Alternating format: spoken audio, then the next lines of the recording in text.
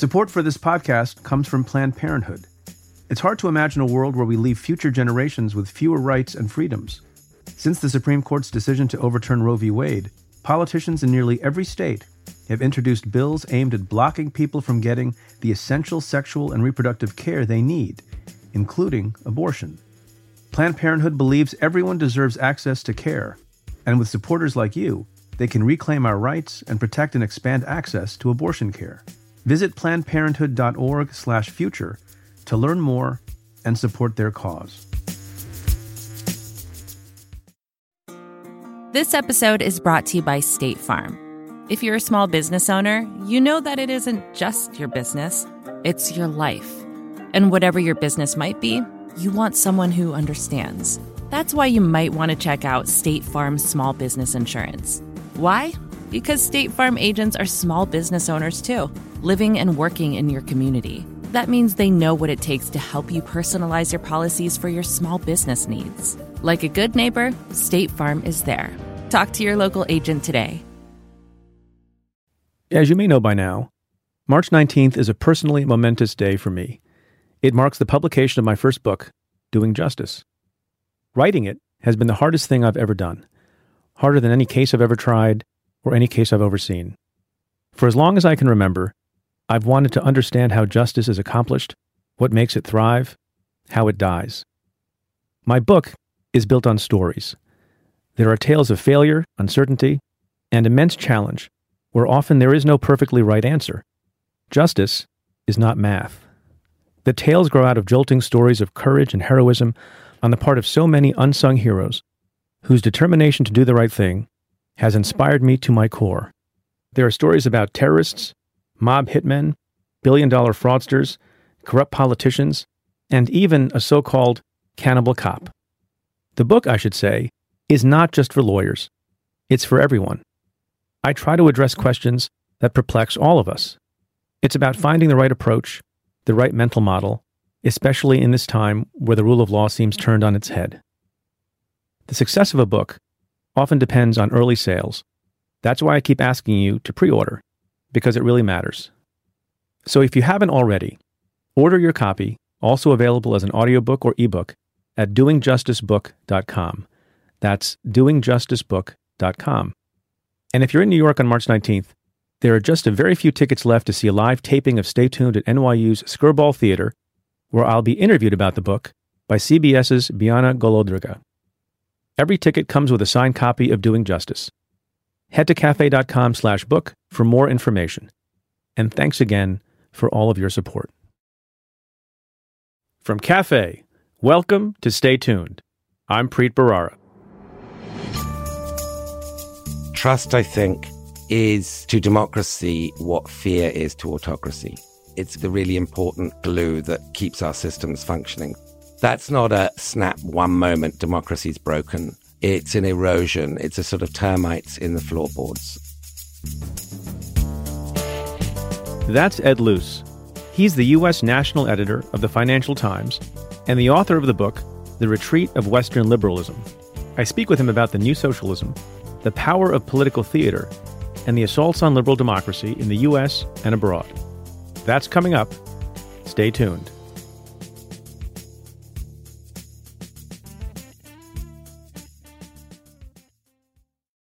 So here I am sitting in the studio like I am every Wednesday.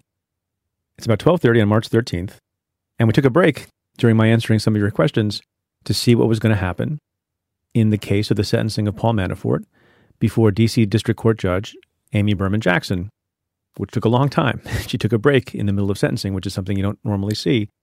And so I haven't had a chance to review the transcript and look at all the things that happened in court today, but I have a few quick reactions. So first, what did Judge Jackson do? And it may be confusing to people who don't understand how the charts work and don't understand the difference between concurrent and consecutive time. So recall that Judge Ellis imposed a sentence of 47 months, it's almost 4 years, on Paul Manafort for his conviction on multiple counts in the Virginia case. So that's 47 months. And lots of people have been criticizing that as a low sentence. I'm among them. I don't think it should have been 19 and a half years like the guidelines suggested and didn't expect that. But 47 months seemed low, and lots of people were anticipating that Judge Amy Berman Jackson would in some way correct that injustice and take into consideration the light sentence. I speculated about that myself. However, it should come as no surprise that right off the bat, close to the beginning of the sentencing proceeding, Judge Jackson, who clearly is a human being who has eyes and ears and hears the pundits talking, said correctly that it is not her job to review or revisit or rectify in some way some other judge's sentence in some other separate case, even if it's with respect to the same defendant. That's an absolutely correct statement and intent. I think a lot of people speculate that in the real world, whether it's subconscious or not, if there was a huge miscarriage in one case, the succeeding judge, in the few circumstances in which this happens, might take that into account. Judge Jackson wants you all to know that that's not proper, and she didn't do so. So what did she do? Remember, there were 2 counts in the D.C. case, both conspiracy counts, both with statutory maximum sentences possible of 5 years. So the most that Judge Jackson could do was give Paul Manafort 5 years in the first count, 5 years in the second count, and then the question would be whether they run concurrent to the Virginia sentence or consecutive to the Virginia sentence. In one case, concurrent means that there's no extra jail time. Consecutive means that you pile it on top of whatever he got in Virginia. So with respect to the first conspiracy, which included allegations of conspiracy to engage in money laundering, tax evasion, and failure to file various documents, she gave him the statutory maximum, 60 months, 5 years. Of that 60 months, she said, because of overlapping facts and underlying conduct between the Virginia case and the D.C. case, 30 of those months, so half of that sentence, would run concurrent to what was imposed in Virginia. That means, with respect to that first count, 30 months would run consecutive. That's 2.5 years on top of the 47 months that he got in the Virginia case. Are you with me so far? Okay.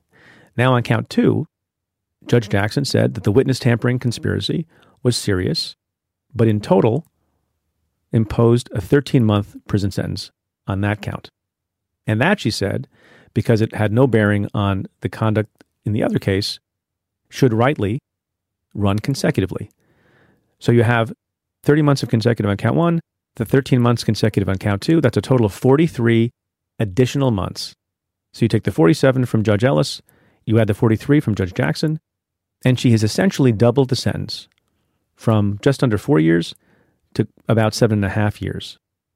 So overall, I don't know what the pundits are going to say, and I imagine, given the high guidelines range on both of these cases, that lots and lots of folks will say this is a miscarriage. It's a gross under-punishment of Paul Manafort. I agree that it seems low, given how intransigent he was, given the government's view that he's basically a recidivist. I had predicted some weeks ago that the conduct was serious enough that Paul Manafort would likely get high single digits or low double digits, and I think that would have been more fair than the sentence. But 7.5 years for this conduct is not nothing. And for a man who's 69 years old, I don't have sympathy for his conduct, but judges do take into account physical infirmity and age, and 7.5 years is a significant sentence. Even if you believe, as I do, it's low. Now, if Judge Jackson had been presiding over the Virginia case, maybe the sentence would have been higher. But as she said, she wasn't taking the other case into account. A couple other notable points from the sentence. One is that Paul Manafort apologized in his speech before the court in this case and not in the prior case, and that's notable. I'm not sure why the difference. Maybe in the first case he was convicted at trial and so wanted to maintain some aura of innocence. I don't really get it. And in this case, he chose to plead guilty and he was seeking a reduction in his sentence on the basis of acceptance of responsibility. And it's hard to look like you're repentant and remorseful and have accepted responsibility if you don't do the bare minimum, which every defendant does, which is apologize for your conduct. So that's a distinction between the two cases, but I thought an interesting one.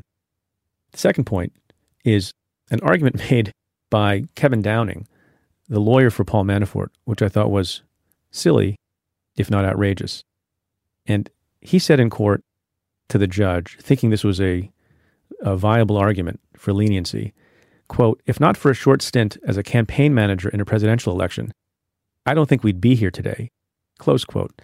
Now, I suppose to a certain kind of base follower of the president and people who attack the Justice Department, this idea that you got caught up because you had a connection to the president might be some kind of fair argument. To my mind, it's ludicrous and silly and not persuasive at all. Lots and lots of people commit crimes and get away with it because for whatever reason they don't come across the desk or the radar of law enforcement. That does not mean when they finally run out of luck and when justice finally catches up with them, they get a bye.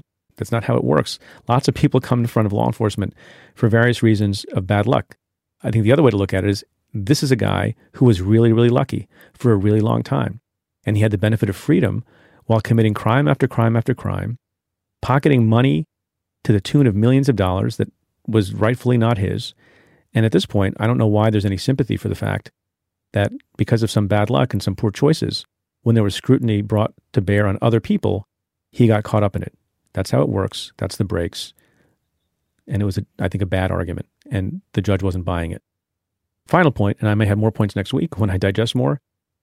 The judge made it a point to say that she's not rendering any judgment about collusion because the question of collusion and the issue of collusion wasn't presented in the case. Judge Jackson was very specific. She said the question of whether or not there was a conspiracy or collusion between the Trump campaign and Russia is not before the court, period. And she said period for emphasis. So, as she says, logically, the case cannot be an indictment or an endorsement of the special counsel. It just wasn't presented. These are separate crimes. Nobody's saying that they were part of collusion. And maybe it was an attempt, in part, to anticipate what I expect Donald Trump may have already said by now, and that is that this sentence and the statements by the judge exonerate him, which is also not true. You'll recall that after the first sentencing by Judge Ellis of Paul Manafort, Donald Trump said something like, the judge exonerated me and said there was no collusion. He said no such thing. Judge Jackson was more clear on it, saying that those questions and issues weren't before the court. It's neither incriminating on the issue of collusion, nor is it exonerating. It's just silent. None of this may matter, of course, because it is always possible, as people have speculated, that the president, who has said he feels bad for Paul Manafort, thinks Paul Manafort was treated unfairly, may be pardoned. So this may or may not be the end of the Manafort story, given the possibility of a pardon, but let's all stay tuned. So folks, literally after I concluded my comments about the Manafort sentencing and said, there could be a pardon and stay tuned, we were about to leave the studio and there was breaking news that I saw in the New York Times that my former colleague in law enforcement, Cyrus Vance, the Manhattan DA, has, as some people predicted he would, filed charges, 16 in all, felony counts, against Paul Manafort in state court in New York. I haven't had a chance to look at the charging documents, and we're about to be kicked out of the studio, but it appears that there are counts alleging bank fraud, mortgage fraud, and falsification of business records. There will be the inevitable question of whether or not double jeopardy prevents these charges from going forward. A quick glance at an article, with the caveat that I haven't read the underlying indictment, but a quick glance at the facts in the article suggests that the Manhattan DA, as you might expect, would be very careful to charge conduct that wasn't a part of what Manafort was convicted of and pled guilty to in the two federal jurisdictions we've been talking about on the show. Obviously, what everyone will note on this is that if Paul Manafort is tried on these charges or pleads guilty to these charges, and there's not a double jeopardy problem, President Donald Trump will not have any authority to pardon him. The only person who would is Andrew Cuomo, who I think will not. This question comes from Twitter user Paul1023A. Sounds like a statute. He's asking a question about a topic that's on the tip of everyone's tongue this week. At Preet Bharara, can you talk about the college admissions scam this week? Hashtag AskPreet, hashtag stay tuned. Yeah, I'm permitted to talk about it, and I will talk about it. And I will tell you, out of parochial interest, that some of the emails I've gotten about this scandal and this huge criminal takedown have been from people who wondered why this case is being prosecuted by the U.S. Attorney for the District of Massachusetts in Boston rather than by my old office, SDNY. And I say to them, SDNY gets its share of important, groundbreaking, interesting cases, but they don't get all of them. So apologies to SDNY and kudos to the U.S. Attorney's Office in Boston. So I share the view of a lot of people. I have college-bound kids myself and understand the pressure and stress that parents and children feel about trying to get into a school that they think will open doors for them. I'm quite frankly surprised, not completely shocked, but rather surprised that people who are otherwise so privileged and otherwise have access to so much financial means decided to engage in a brazen fraud. I'm a little bit surprised about the scale of it. You see in the indictment that there are people who were charged and part of the scheme in Massachusetts, in California, in Maryland, in many other states. You have the head coaches of various sports at elite universities, including soccer coaches and sailing coaches and tennis coaches, who all out of greed decided to subvert the process, such as it is, which is not perfectly meritocratic, but it certainly shouldn't be subject to such craven bribery schemes. And like many of you, I'm amazed to see how many folks were willing to suspend their professional duty to either take other people's tests for them or alter people's SAT tests or ACT tests, and on some occasions, pretend that someone was a champion athlete when the student applicant never even played the sport. So it's kind of disgusting, kind of horrifying, and kind of upsetting. And it resonates, I think, with so many people because we're in a time when there's a lot of reasonable and decent discussion about how privileged people have many advantages. And here you have a class of privileged people who didn't find their own privilege to be enough and decided to break the law, and I think will pay a heavy price. What's also interesting to me from a legal perspective, as a former law enforcement officer, is the use of RICO, the Racketeering Act. That's not something you see often in any kind of case. Even in mob cases, many, many cases are brought without using RICO and using standard criminal statutes. It's hard to put together a RICO case. You have to describe an enterprise. You have to identify underlying predicate crimes. In this case, among them were wire fraud, mail fraud, money laundering, and I think a few other crimes. But it shows, in some ways, how seriously the prosecutors have taken this case, how seriously they undertook the investigation, how long-term it was, using a lot of the tools that we have been talking about over the last number of months, cooperating witness, body wires, and the like. So they kind of went at this as you might go after a mafia enterprise. And though it doesn't rise to the level of that kind of activity, there's no violence, these are white-collar crimes, but I think it goes to the core of what we think about in America when it comes to meritocracy and when it comes to people abusing their privilege. And I look forward to seeing how the case unfolds. It looks to me like there may be many other cases coming down the pike if other people decide to cooperate as well. So I don't think we're done with this. I think the universities, many of them, have a lot to answer for in how this was allowed to happen under their noses. Some unanswered questions, as far as I can tell, having not seen everything but read some of the material, is how you end up showing up at a school in part on the strength of your athletic prowess in a particular sport and then never play that sport. And by the way, one of the most galling things, and it matters when crimes are galling, not just that they meet the elements of a statute that's on the books, that has an impact on how prosecutors think about the case. It has an impact on how a jury, if it has to consider the guilt or innocence of somebody, has on the case. And it will have an impact on how a judge thinks about the severity of the crime and how much punishment should be imposed for that crime. And so one of the most galling things is that some of these folks, for the purposes of paying the bribes that totaled into the hundreds of thousands, and in some cases, I think, 7 figures, millions of dollars, to get their children into elite institutions, laundered them through a charity set up by the cooperating witness. So they not only paid the bribe, but also presumably got a tax write-off for that bribe. That's kind of gross. And that will matter. I should add something important, that all the people who have been charged by the U.S. Attorney's Office in Boston are presumed innocent. I have yet to make my way through the several hundred pages of the agent's affidavit in support of the criminal charges. But from what I can see, and I think it's appropriate to say this, from what I can see, given the documentation, given the cooperating witness, given the recordings that they have of people speaking in their own voices on tape, the case looks pretty strong, at least against a lot of folks.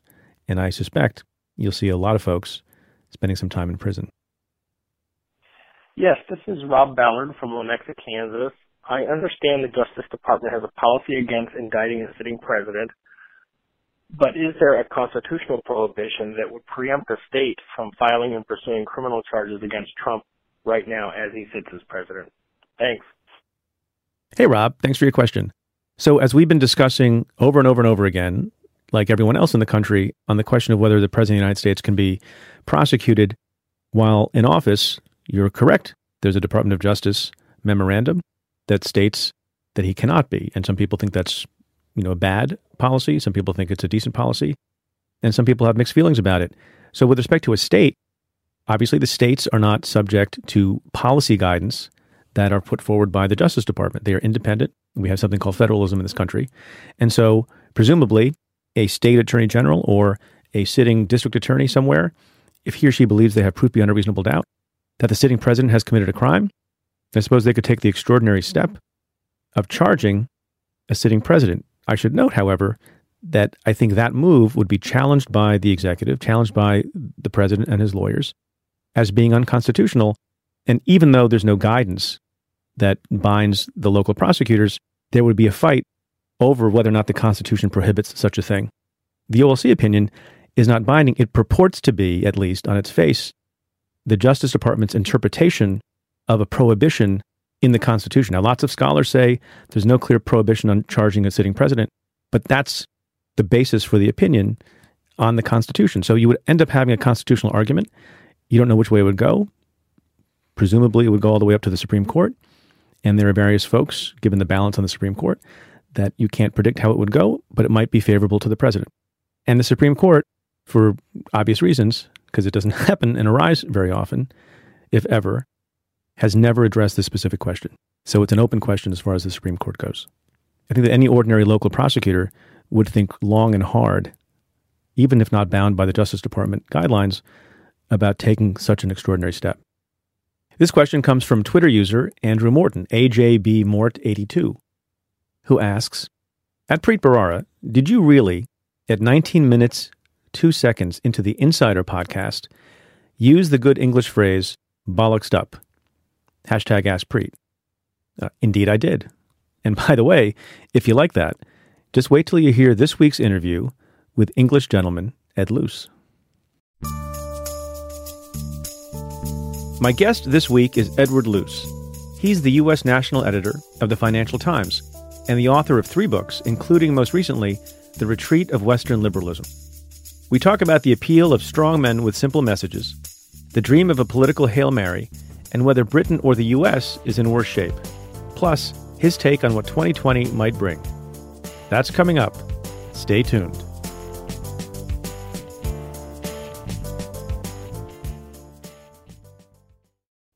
There are a lot of ways to describe fear, but there's one way to protect your home.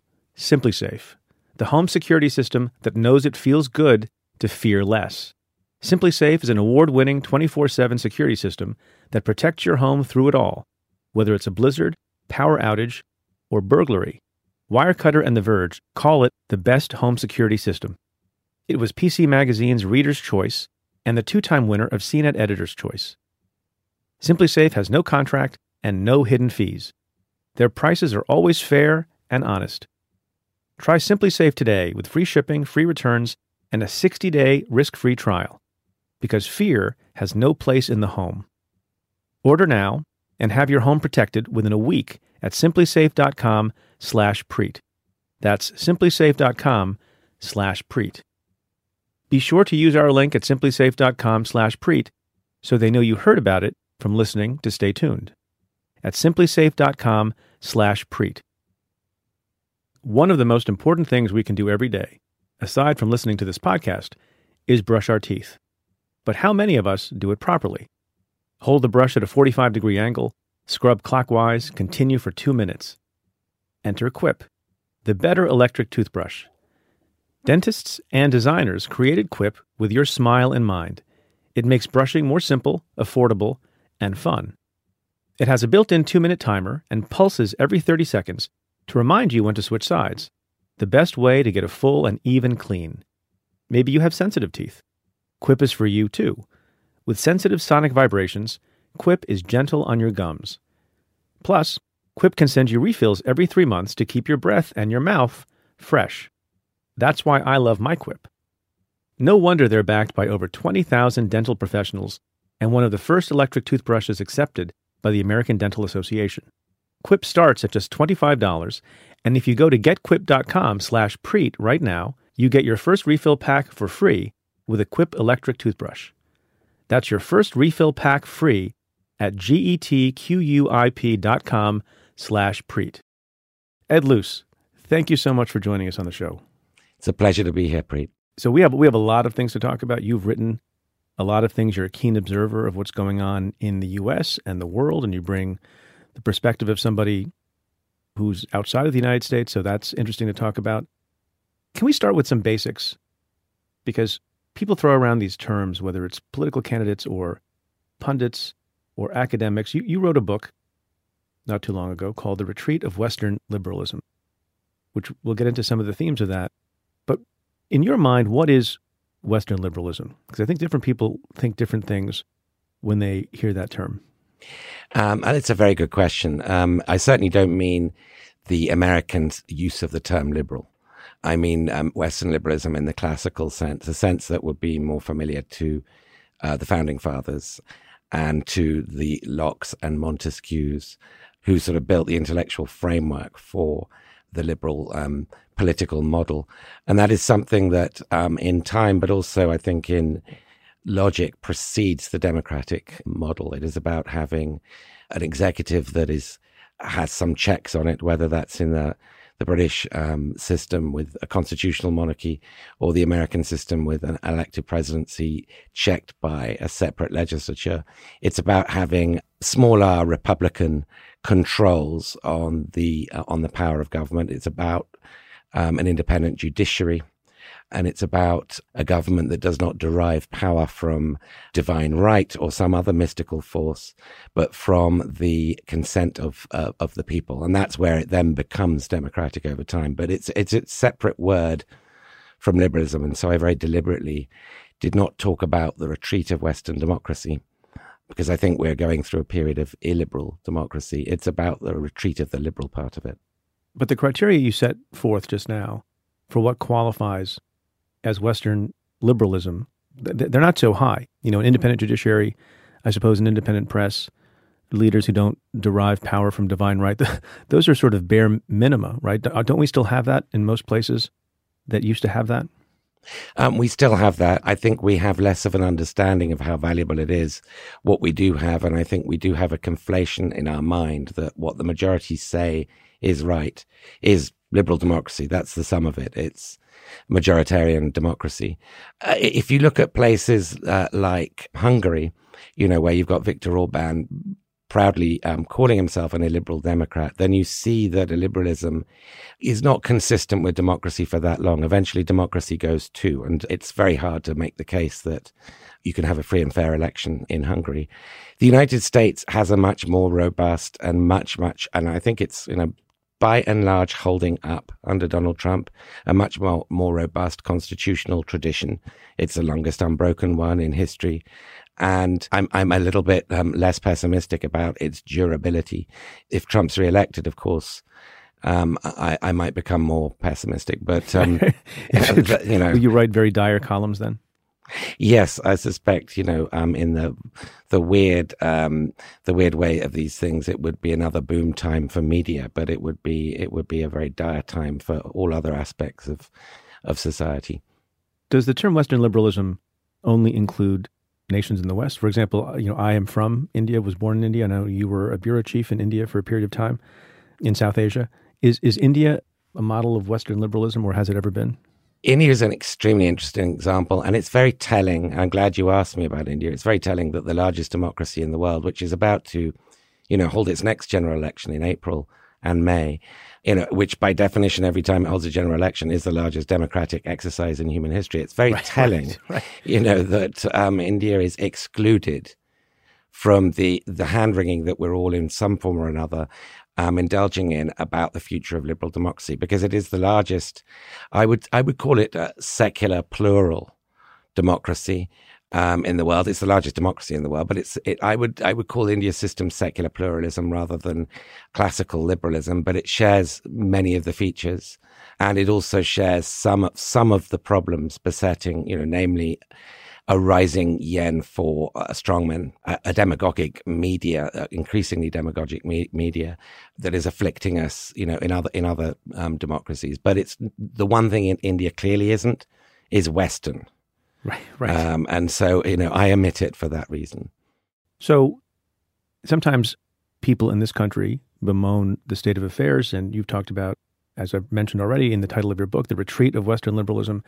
There are problems in lots of countries. And I wonder if you keep score as between your current home in the U.S.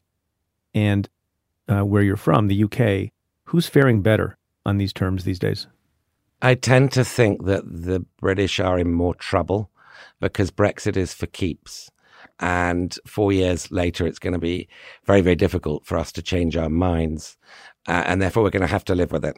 Right. Whereas Donald Trump is not for keeps. He might only have 18 months, 20 months or so left in office. As I said earlier to a previous question, if Trump is re-elected, I will revisit that view. But the American convulsions happening in American society as well as in American politics are of extreme importance to the entire world. Britain can, have a provincial conniption. It can walk off the chessboard, which essentially is what it has done. But the breakdown of British institutional norms is, I think, perhaps more dramatic than it is in the United States. I'll just give you a very sort of small anecdotal example. On the day that Theresa May came back with her last-minute compromise from Brussels to say, look, now can you vote for my Brexit plan? Her Attorney General, the most senior legal official in Britain, was tweeted at by a very famous news anchor saying, we believe that your view is that this deal is no different from the one she went to Brussels with. And he replied 30 seconds later, bollocks. Mm-hmm. That's it. On Twitter, within 30 seconds, our most senior legal official, bollocks. There's a sort of degradation. There's no real metric for this. There's a degradation. I need to interrupt you, Ed. I don't know if you're familiar with a gentleman named Donald J. Trump who tweets much, much worse than bollocks, I think. He does. But somehow, it's just him. I mean, there are, of course, all kinds of really ghastly figures in the media. There are Tucker Carlsons and so forth and Ann Coulters. But in Britain, it's normal in many roles. It's normalized. Trump is, I hope, maybe I'm being too optimistic here, is sui generis. In Britain, this is typical behavior now. What would happen, I've always wondered this, if the President of the United States was subjected to, in Congress, what the Prime Minister in the UK is subjected to from time to time by Parliament. Prime Minister's questions. Can you describe how that works and how you think that would operate in America? This happens once a week, and the Prime Minister, has to take any questions. It alternates. The Speaker takes one question from the opposition benches, and the next from the Prime Minister's own party, the Conservative Party. She has to be extremely well briefed. One of the best, one of the most accomplished British Prime Ministers, Harold Macmillan, even 6-7 years into his prime ministership, said he would physically vomit before each prime minister's question time. It's a very stressful episode. The American system is different. There are presidents I can imagine who would relish it. Bill Clinton, I think, would have considered that to be a treat. Right. Maybe Kennedy too.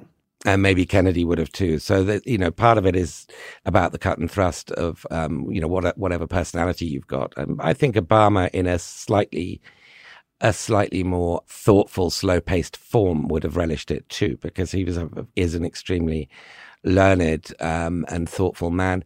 Trump, Trump would somehow find a way of turning it to his advantage. Well, it would be great theater. I mean, I guess my question is, not having watched too many sessions of Prime Minister's questions, does it shed any light, or is it mostly theater? You can get caught out. There's a very much a gotcha culture there, where if a prime minister gives the wrong answer or misleads the House, that is something that, at least when normal British political rules were in operation, could damage or even lead to a prime minister's downfall or the resignation of a cabinet minister. But that no longer applies. I mean, there are all kinds of rules that used to apply, unwritten conventions rather than laws, that are therefore invisible, taken for granted until you lose them. And when you lose them, you realize what you've lost. And I suspect May could stand up and say all kinds of things nowadays that are not true. In fact, I don't suspect. I know she's been doing this for the last 2.5 years since she became Prime Minister. She has been misleading the House sort of ritually, and there are no real consequences. Are you allowed to say bollocks?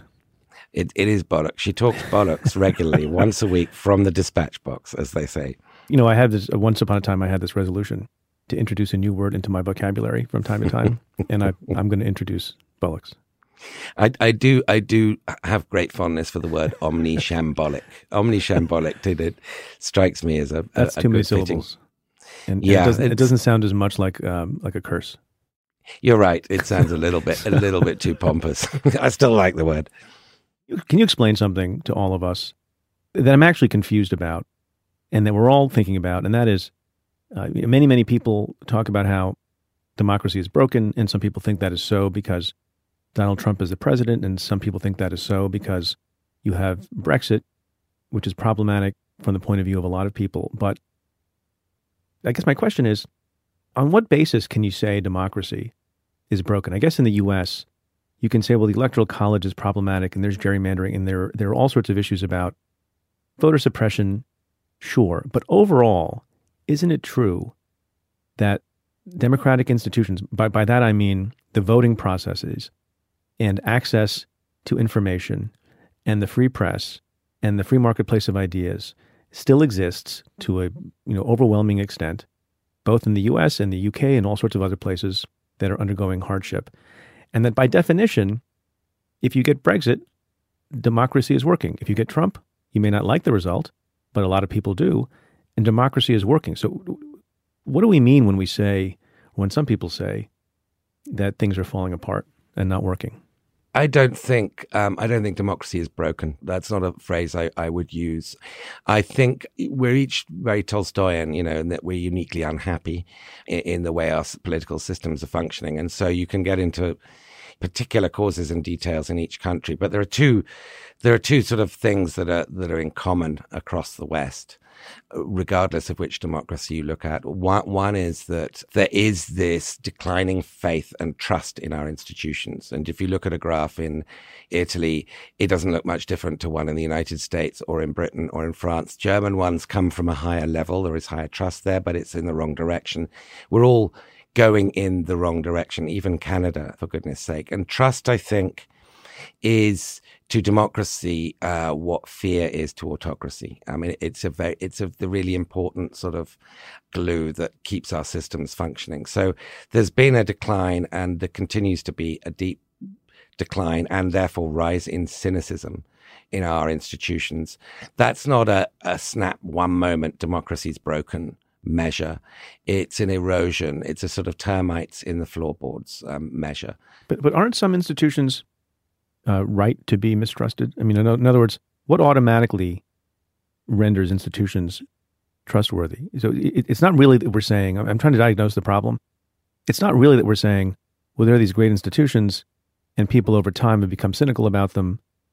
Isn't it more that, well, these institutions have failed folks, and to some extent, legitimately and in good faith, they have lost faith in those institutions and trust in those institutions as a matter of course? I think that's absolutely right. I mean, there are reasons for this cynicism. I mean, if you look at another measure that we all share in common across the West, we are seeing declining earnings potential for large shares of our populations and rising inequality, the top sort of sections getting a greater and greater share of the economic pie. And, that's in turn feeds a cynicism about what is our secular religion, which is meritocracy. It's fairness. It's that, to some degree, talent is what determines whether you can get ahead, and hard work. And people don't believe that anymore. And when they're told that the system is fine and that growth is at this level and that you should be, celebrating, they are rightly very, very skeptical about what they're being told. And so I think there are objective explanations for why people are feeling sort of toxically mistrustful of institutions, because those institutions aren't performing the way that their parents or maybe their elder siblings expected them to. How about one of the institutions that you're part of, the press? How is it performing? Well, we've got this sort of counterintuitive moment. Trump is a little bit like quantitative easing for journalism. He's really sort of boosted asset prices, traffic has risen, circulation has risen. I think that the demand for non-alternative facts has risen. I think there's a sort of, to use a word my daughter uses, a wokeness about a lot of new readers, that might not be there had Trump not been elected. There's a sort of shock to the system. So you've got this counterintuitive thing where the media are doing really well, and we're all sort of taking some guilty pleasure in chronicling, what is actually a very disturbing phenomenon, the phenomenon of the Trump presidency. So the media is in not bad health. How sustainable that is, which is why I use the quantitative easing. The quantitative easing analogy is another question. Let's say Mike Pence became president. Something happened between now and impeachment or Amendment 25, whatever it might be. Pence, to extend the analogy would be like monetary normalization. He just wouldn't drive traffic in the same way. But you're right.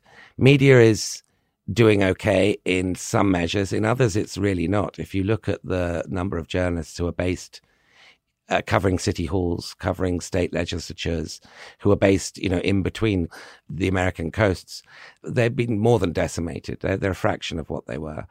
And that's where, democracy in action affects most people. But is that a function of mistrust in institutions or a failure of democracy or pure business model for local journalism in the modern world? I think it's more about the business model. I think that people are used to getting free stuff and they're not prepared to pay, and advertisers can find other ways of reaching consumers. And the newspaper was the middleman, as it were, and before this technology enabled that. But it has consequences for democracy and holding power to account. It means there are fewer eyeballs on the regulators and the politicians and other people who wield power, and that's dangerous. I agree with that more than you may appreciate. When I was U.S. attorney, we did a lot of work in public corruption. And some of those cases were spawned by local journalists who wrote about things that seemed fishy to them. And then we would investigate also. And the fewer such reporters that there are out there who are intrepid and fearless and keeping a watch, the fewer opportunities to hold folks accountable. So I'm on board with that analysis completely. Oh, that's a very good point. You said something, you said many interesting things, but one thing that struck me is how you describe the problems we're facing today are different from some of the crises that the country and the world have faced before. So you say that the problems today are not like Pearl Harbor or Sputnik, or I imagine you might say 9/11, that you describe as unifying shocks that sort of galvanize bipartisan action, stir the system into decision. That's not what we have here. But my question is, if there were to come another sort of galvanizing shock, a terrorist attack or some other crisis, would we be unified again and cast away all these divisions we currently have? Or is there something about the current state of affairs that makes you worry about the next crisis in a different way than you might have before?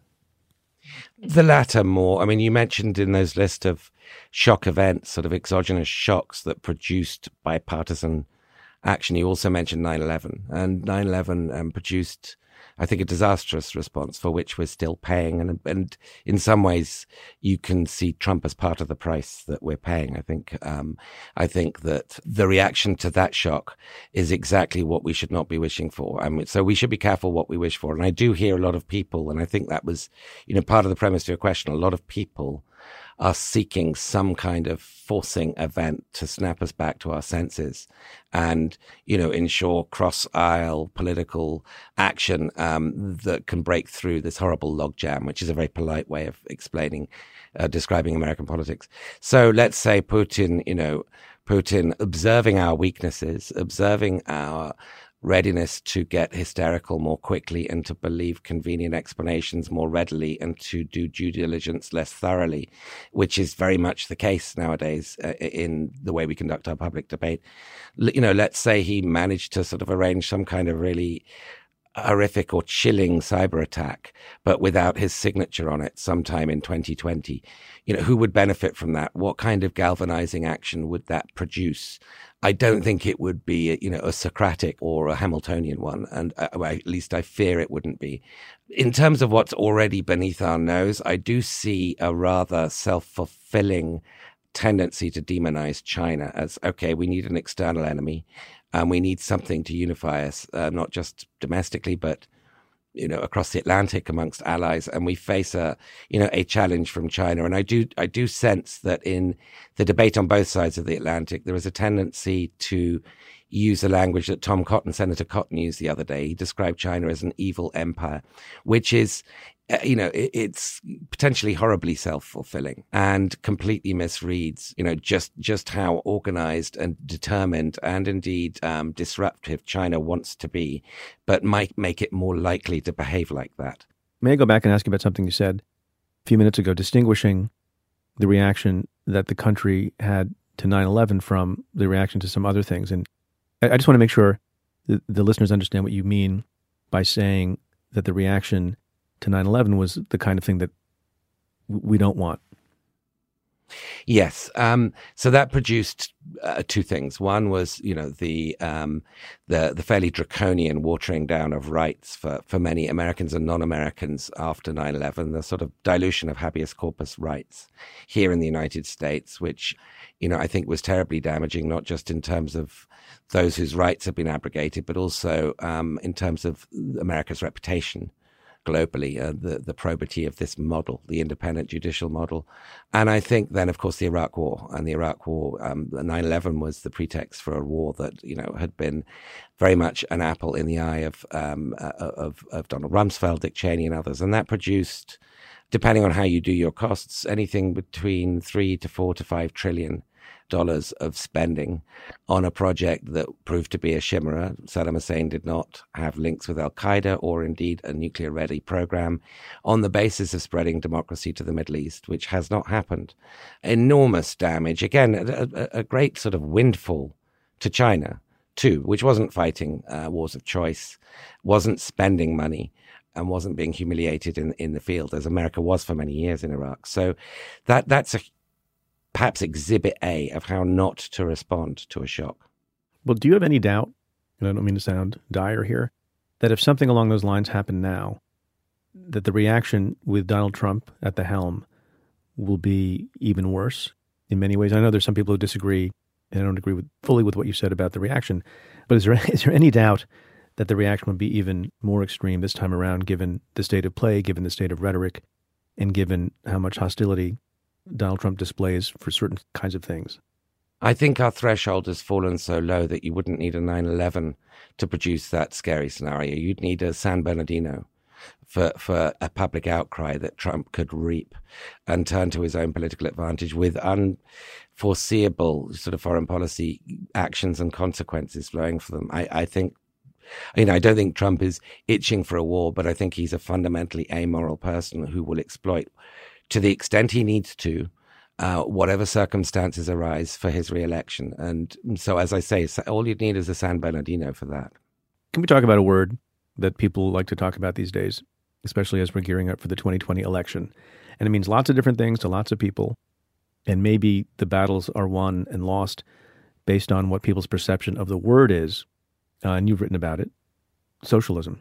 When you observe America, and you see the current political debates, and you see the Trump folks lining up to demonize any Democrat who gets the nomination as a socialist, what do you think about that? I worry quite a lot about branding. I don't think most Americans would call themselves a socialist. I think it's no accident millennials are sort of more likely to call themselves socialists because they don't have the sort of memory. They weren't alive when the Soviet version of socialism and the more extreme versions were our ideological rivals during the Cold War. And so it's a sanitized word for them.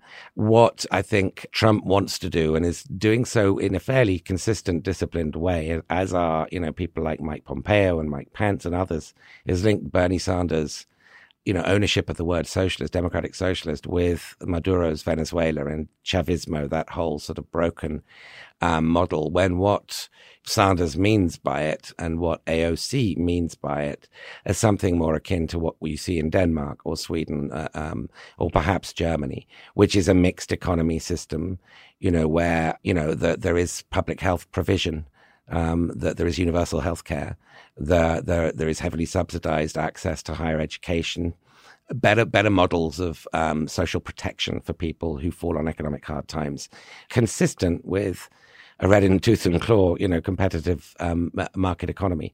That is a million miles from Venezuela, but I fear the branding war is something Trump is very good at. He's not good at many things, but he's very good at branding people with nicknames, labels. He's good at campaigning. When he called Jeb Bush low energy Bush, low energy Jeb, that stuck immediately. Yeah, lying Ted Cruz. There's a certain, there's a kernel of truth to some of his labels, which makes them more effective. Is the way to deal with that, if you were someone like Bernie Sanders, or has different views to engage in your own brand making and labeling? Or can you not win that fight? I would argue aggressively, that there is corporate socialism for Trump's cronies, that there is welfare socialism for the business lobbies. I would fight back on that. But I wouldn't sort of, brand everything you stand for as socialism. I don't think that getting into a war over a word has, particularly a word like this, has that much upside. Because for some people with, historic memory, people over 45 maybe, the word socialism is pretty well sort of entrenched in their minds, associated with the command administrative system of Stalinist Warsaw Pact regimes in which freedom did not exist. And it's just too much of a risk with the Venezuela and Cuba type examples so close to us in this hemisphere to risk that much over a word. The interesting thing, you and I are around the same age, I believe. And I remember being a kid at the dinner table, and we had a certain kind of dinner table. My father was a practicing pediatrician, immigrant from India, the largest democracy in the world, who made his home with our family here in America, the oldest democracy in the world, and most effective and long-standing democracy, as you've mentioned. And I remember being lectured by my father, my brother and I both, on how terrible socialism was. I mean, he talked about communism also, but this was, the height of the Cold War. And he would say things like capitalism is good and competition is good. And, that's how you get prosperity, and that's how you incentivize people. And if people want to tax all my income, then I'm not going to be incentivized to make any money. And these were in the days when there was, a higher marginal tax rate. And that sits with you. And so even though, I was a young person and you were a young person then also, when people talk about the word socialism, it has a certain cachet in your brain. Yeah. And in its truest sense, socialism, does derive, whether you're a moderate socialist or a hardliner, does derive from a Marxian sort of common home. And, I'm not sure it's the best idiom to use in the United States. The idiom I would go for would be one that has a deep and very American pedigree, which is, that Theodore Roosevelt, during the Progressive era, Teddy Roosevelt, championed, and that in some respects Elizabeth Warren is trying to champion, which is we believe in genuine capitalism. We don't believe in capitalism for the insiders, for the connected, for the already rich, for in those days the JP Morgans. Today, maybe it's the Jamie Dimons or the Mark Zuckerbergs. We believe in a fair shake for everybody, little guy capitalism. And if that means breaking up monopolies because we believe in competition, then so be it. But, it is important to stress here that it's a very good example that when you have a system with social protections, you can afford to let companies fail. And a really good example is Saab in Sweden. Sweden, with all these social protections for sickness, for retirement and so forth, and for unemployment, could allow Saab, one of its national champions, to go bankrupt. And America could not allow the big three in Detroit to go bankrupt. And that's because the collateral consequences to average people and workers is less in a country like that. It's too great. Just too great in America and much less, as you say, in Sweden. And that means Sweden could allow the market to take its course and competition to work. So it sounds like what you're saying in part is that people who have a view that spans the spectrum of, how much you need regulation and how much you need income inequality to come down, and how much of a safety net you need that's paid for by taxpayer money. Again, it's on a spectrum and different people have different views, but everyone is somewhere on that spectrum, even people like Donald Trump, because there's such a thing as socialism for corporations, corporate socialism. But in some ways, it sounds like what you're saying, that people who want to propose something different should not reject, whether or not they decide to embrace the word socialism or socialist, they should not reject out of hand completely the word capitalism, because lots and lots of people have an affinity for it and believe, I think correctly, that in some ways there's been more wealth generated over the course of the last, hundreds of years, and more people brought out of poverty. I think it's a fact, based on open markets and the capitalist system in various countries in the world than through any other method or system. Is that fair? That is fair. And, you include China in that, which might be nominally communist and it's certainly autocratic, but has used, the discipline and the ability to innovate of the free market and the private sector to produce higher growth rates and lift more people out of poverty. That's very true. But you choose your menu. There is nothing inconsistent with being in favor of capitalism and having a 70% tax rate on people who earn more than 10 million and having very steep inheritance taxes. We had that for a while during the time this country has been capitalist. Absolutely. And indeed, on equalizing the income tax and capital gains rates. There are many, many ways to skin the cat. And I understand why people are reacting, throwing the baby out with the bathwater. Well, let's talk about a figure who you mentioned. And I like the way you described the 29-year-old Alexandria Ocasio-Cortez, who has become a very interesting figure and known far and wide after not having anyone know her name just a few months ago. And you have written, quote, "The fact that a 29-year-old former bartender has gone from zero to ubiquitous abbreviation, AOC, in a few months tells us something about America's appetite for change. She is now the most influential figure in U.S. politics after Mr. Trump." Is that an exaggeration, or do you stand by that, sir? I think I would stand by that. Well, it was only 2 weeks ago or 3 weeks ago. Yes, yeah, exactly. If I was repudiating... I hope you haven't abandoned your views that quickly. yeah. Give me at least a quarter before I repudiate myself. I think I would stand by that. I think she's changed the weather. I mean, no pun intended, in terms of what's considered acceptable to debate on the left, and also the But has boldness. she changed the climate?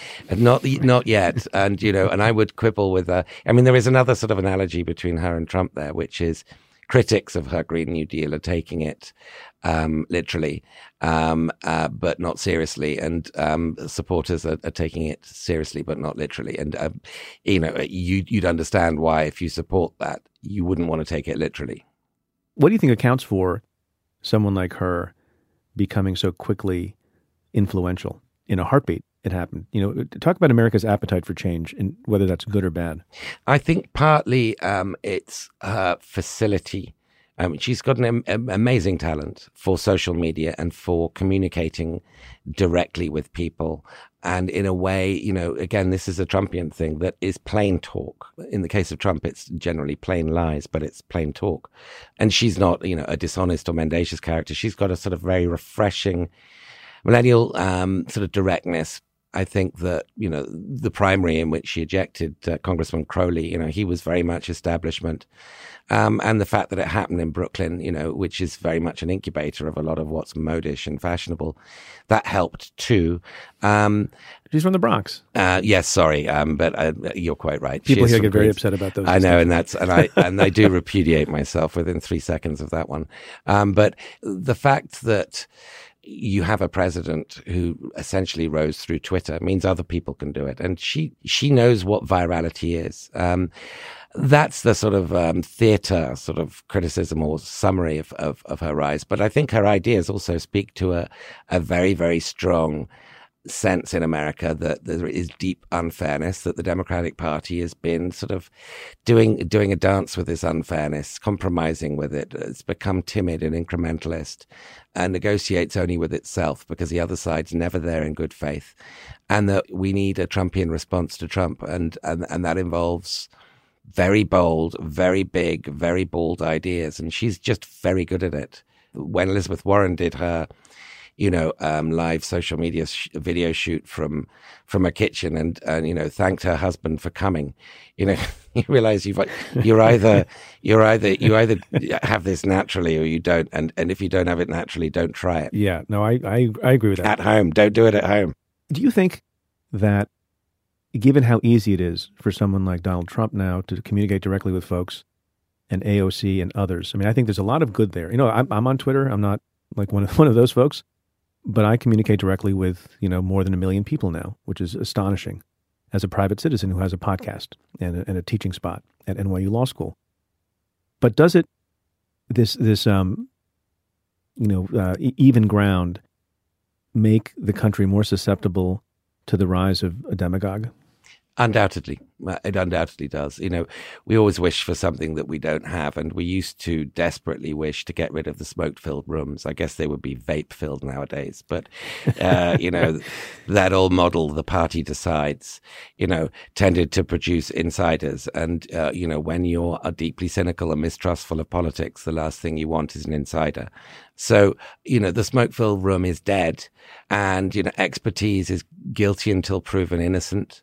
And experience is something that counts against you and not for you. And all of this is supercharged and enabled by the nature of social media nowadays. So we are moving in a sort of tribune of the people direction, where the leader communicates directly with the mystical people and is enabled to. And that sort of seems over-determined by the climate that we're living in, is we want a Hail Mary person to come along. I mean, it's, most of the problems we face are pretty complicated, and they're a lot of them are tractable. They are soluble, but they require quite a lot of detail. And we could get into some of those policy areas if you like. But this is an age where we've got this great demand for somebody who'll just do it for us, and preferably somebody strong and somebody clear and somebody memorable. There's so much noise out there. There are so many different ways of reaching people. People are, either so bombarded or so turned off that you've got to be even louder and even more demagogic to break through. Or you can be the quietest person in the country, but have subpoena power and have been appointed special counsel. And you can still be viewed as a savior by tens of millions of people if your name is Robert Mueller. Absolutely right. Absolutely right. And people are very hungry and desperate for an individual, whether it's Mueller or Trump or AOC or Beto O'Rourke or someone, to deliver them and the country from all its troubles. But it's not so easy as that.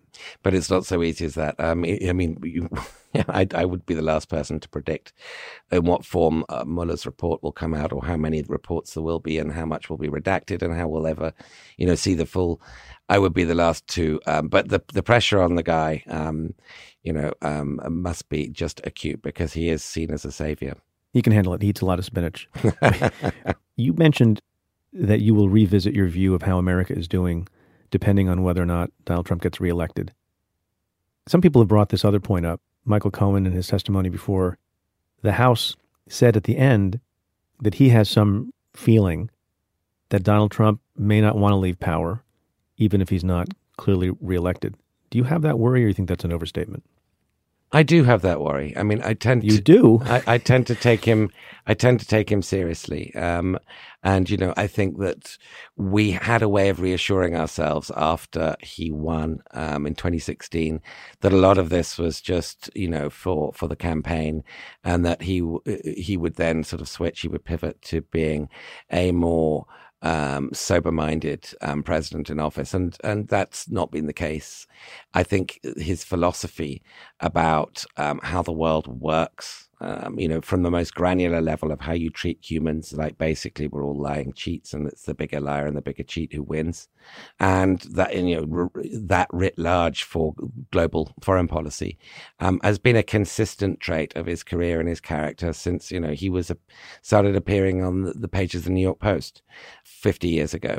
So I tend to take him seriously, and I think his prolonged sort of envy sessions for autocrats around the world is a genuine expression of what he feels about them, which is admiration and envy.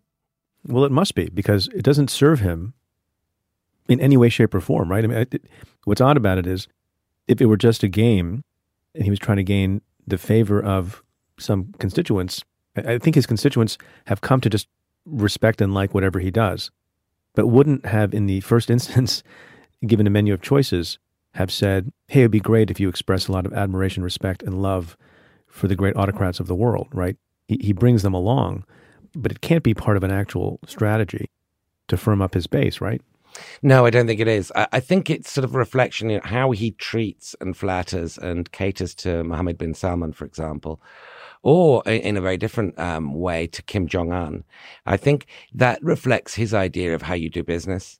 Is basically you get the other guy, the bad hombre, and, you just do the deal together, and, flattery gets you everywhere. And I think he's too sort of deeply wired in that mode that might work in the property development business. I don't know. It might work in a bankruptcy court. Maybe get you into bankruptcy. It maybe gets you into bankruptcy. It does. And then later a different kind of bankruptcy. Is he a good deal maker? No. Does his base think he's a good deal maker still, even though he's not by every outside measure? I don't think his base define deals the way we define deals. I think there is something that scholars call negative partisanship that has taken over American politics in the last decade or two. I'd personally date its origins to Newt Gingrich, whereby your motive for being loyal to your party is that it can really humiliate the other one. It's an expression of your hatred for the other party, rather than your positive agenda for what kind of reform you think that party is going to produce in government. And in that respect, by that measure, Trump is delivering on his mandate. He provokes, he humiliates, he winds us up, he has us foaming at the mouth, he has Trump derangement syndrome, and that causes great schadenfreude and pleasure to his base. So I think the sort of core base hate liberals. They hate experts. They hate people who sort of do dull deals with foreigners. And so, what kind of deal is it that they wanted him to clinch? I think he's clinching the kind of deal his most visceral supporters wanted him to clinch. So how do you evaluate the ever-growing 2020 Democratic field? Who's in good position? Who's not? Who you think will understand the way to both get the nomination and then be a good adversary against Donald Trump in 2020? I would like to say that I admire Elizabeth Warren, and I do admire a lot of the work she's done on a lot of areas like anti-monopoly, like the wealth tax, which I think is a good idea, like revising, at least having a debate about what shareholder capitalism is for and what the regulatory system should require of it. There's all kinds of things that Elizabeth Warren is delving into that the other candidates are only dealing with much more lightly and in a slightly more sloganized form. I just don't think she's particularly beloved of people.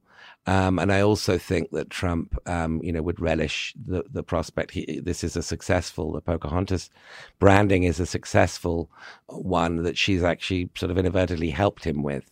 And so I think she would be a flawed candidate. She's not even that popular in Massachusetts, her home state. How do you compare Senator Warren to Senator Bernie Sanders? I think Sanders has a far more avid and enthusiastic base, and that's shown in the money raising numbers. I also think, he deserves some credit for changing the conversation before AOC did. He did. He's the sort of grandfather of this change of conversation. And, I applaud him for that. I do think he would make a hopeless presidential nominee. Why is that? I think that, when you're talking about Medicare for all, which is roughly speaking $3 trillion a year, and the budget today is $4.5 trillion. You're talking about a 75% addition to the budget. You have got to go beyond the taxing of the rich, which is absolutely necessary. Don't get me wrong. And you've got to be straight with people and say it's going to involve broad-based tax increases, which is fine. If you want something and want to pay for it, that's totally fine. And I'm biased towards universal health care. But he's not being accurate with the numbers. He's not being frank about the numbers. And I think Trump would have a field day with that. Are people being accurate with the numbers when it comes to the Green New Deal? Well, there's been some stratospheric estimates of what it would cost. Right. Well, I mean, what will cost more, universal health care or the Green New Deal? The Green New Deal would cost a lot more, but it's because it's not just a Green New Deal. It's everything. It's also, universal employment. It's universal basic income. It's a lot of things loaded into the Green New Deal. And, one estimate has the sort of total lifetime cost of it at $93 trillion. But you'd be... Why can't we have Mexico pay for it? Yes, Mexico. That would be convenient. And maybe some people would believe it. I think maybe Russia should pay for it. I'm surprised that the Democratic candidates aren't just running on that platform. It costs too much? No. Believe me, Mexico will pay for it. And then ultimately, it doesn't seem to matter. There is something called modern monetary theory, which is kind of the left's version of magical thinking. And it's caught on in some circles, but it's not the same as Trump saying Mexico will pay for it. It's a little bit too abstruse, to go viral, and that's a good thing. At least we could go on for a long time. I'm getting the signal that they're going to throw us out of the studio. So thank you again for your time. It's been a real pleasure talking with you. Hugely enjoyed it. Thanks, Preet.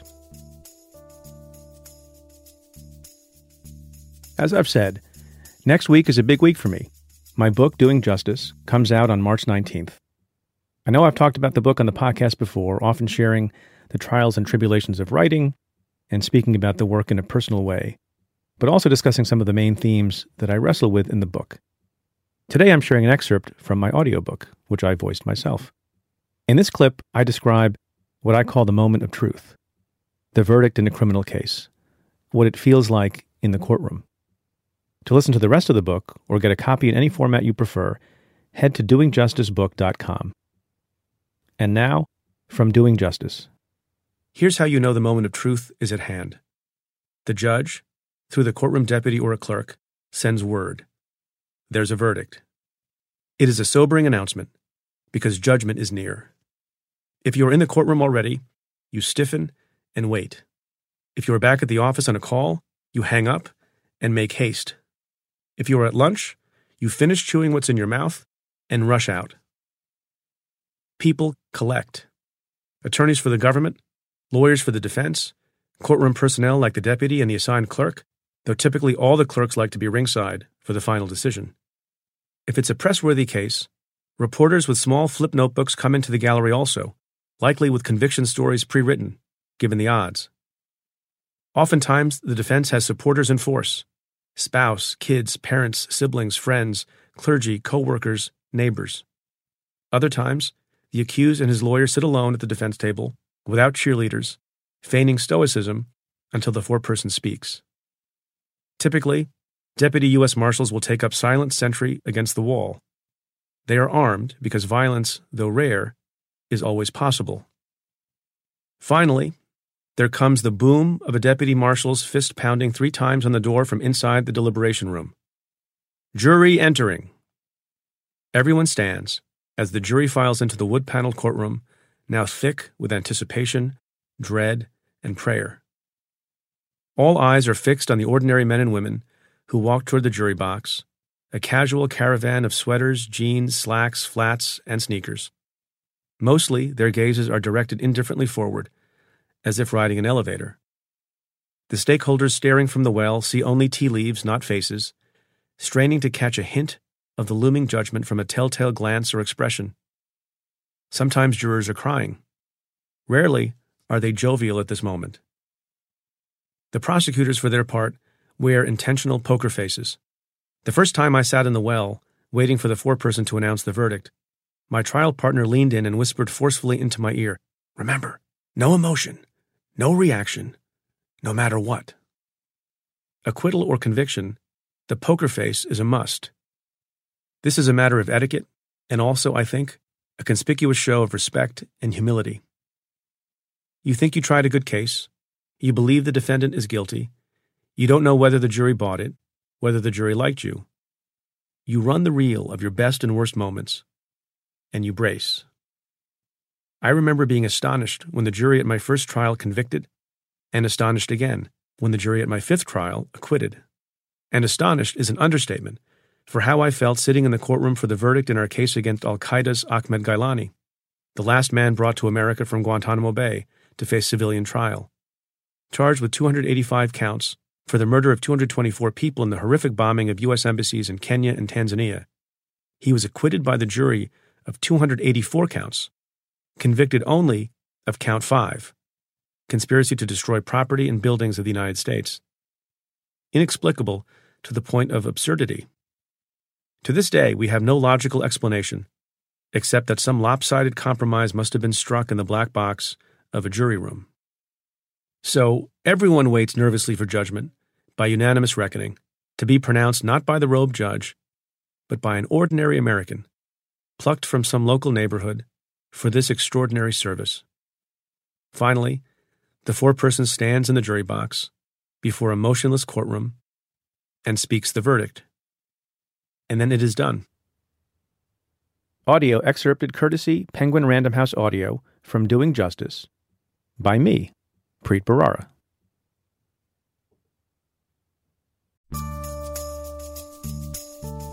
Well, that's it for this episode of Stay Tuned. Thanks again to my guest, Edward Luce. If you like the show, rate and review it on Apple Podcasts. Every positive review helps new listeners find the show. Send me your questions about news and politics. Tweet them to me at Preet Bharara with the hashtag AskPreet. Or give me a call at 669-247-7338. That's 669-24-PREET. Or you can send an email to staytuned@cafe.com. Stay Tuned is presented by Cafe. It's produced by Kat Aaron and the team at Pineapple Street Media, Henry Malofsky, Joel Lovell, Jenna Weiss-Berman, and Max Linsky. The executive producer at Cafe is Tamara Sepper, and the Cafe team is Julia Doyle, Calvin Lord, Vinay Basti, and Jeff Eisenman. Stay Tuned is produced in association with Stitcher. I'm Preet Bharara. Stay tuned.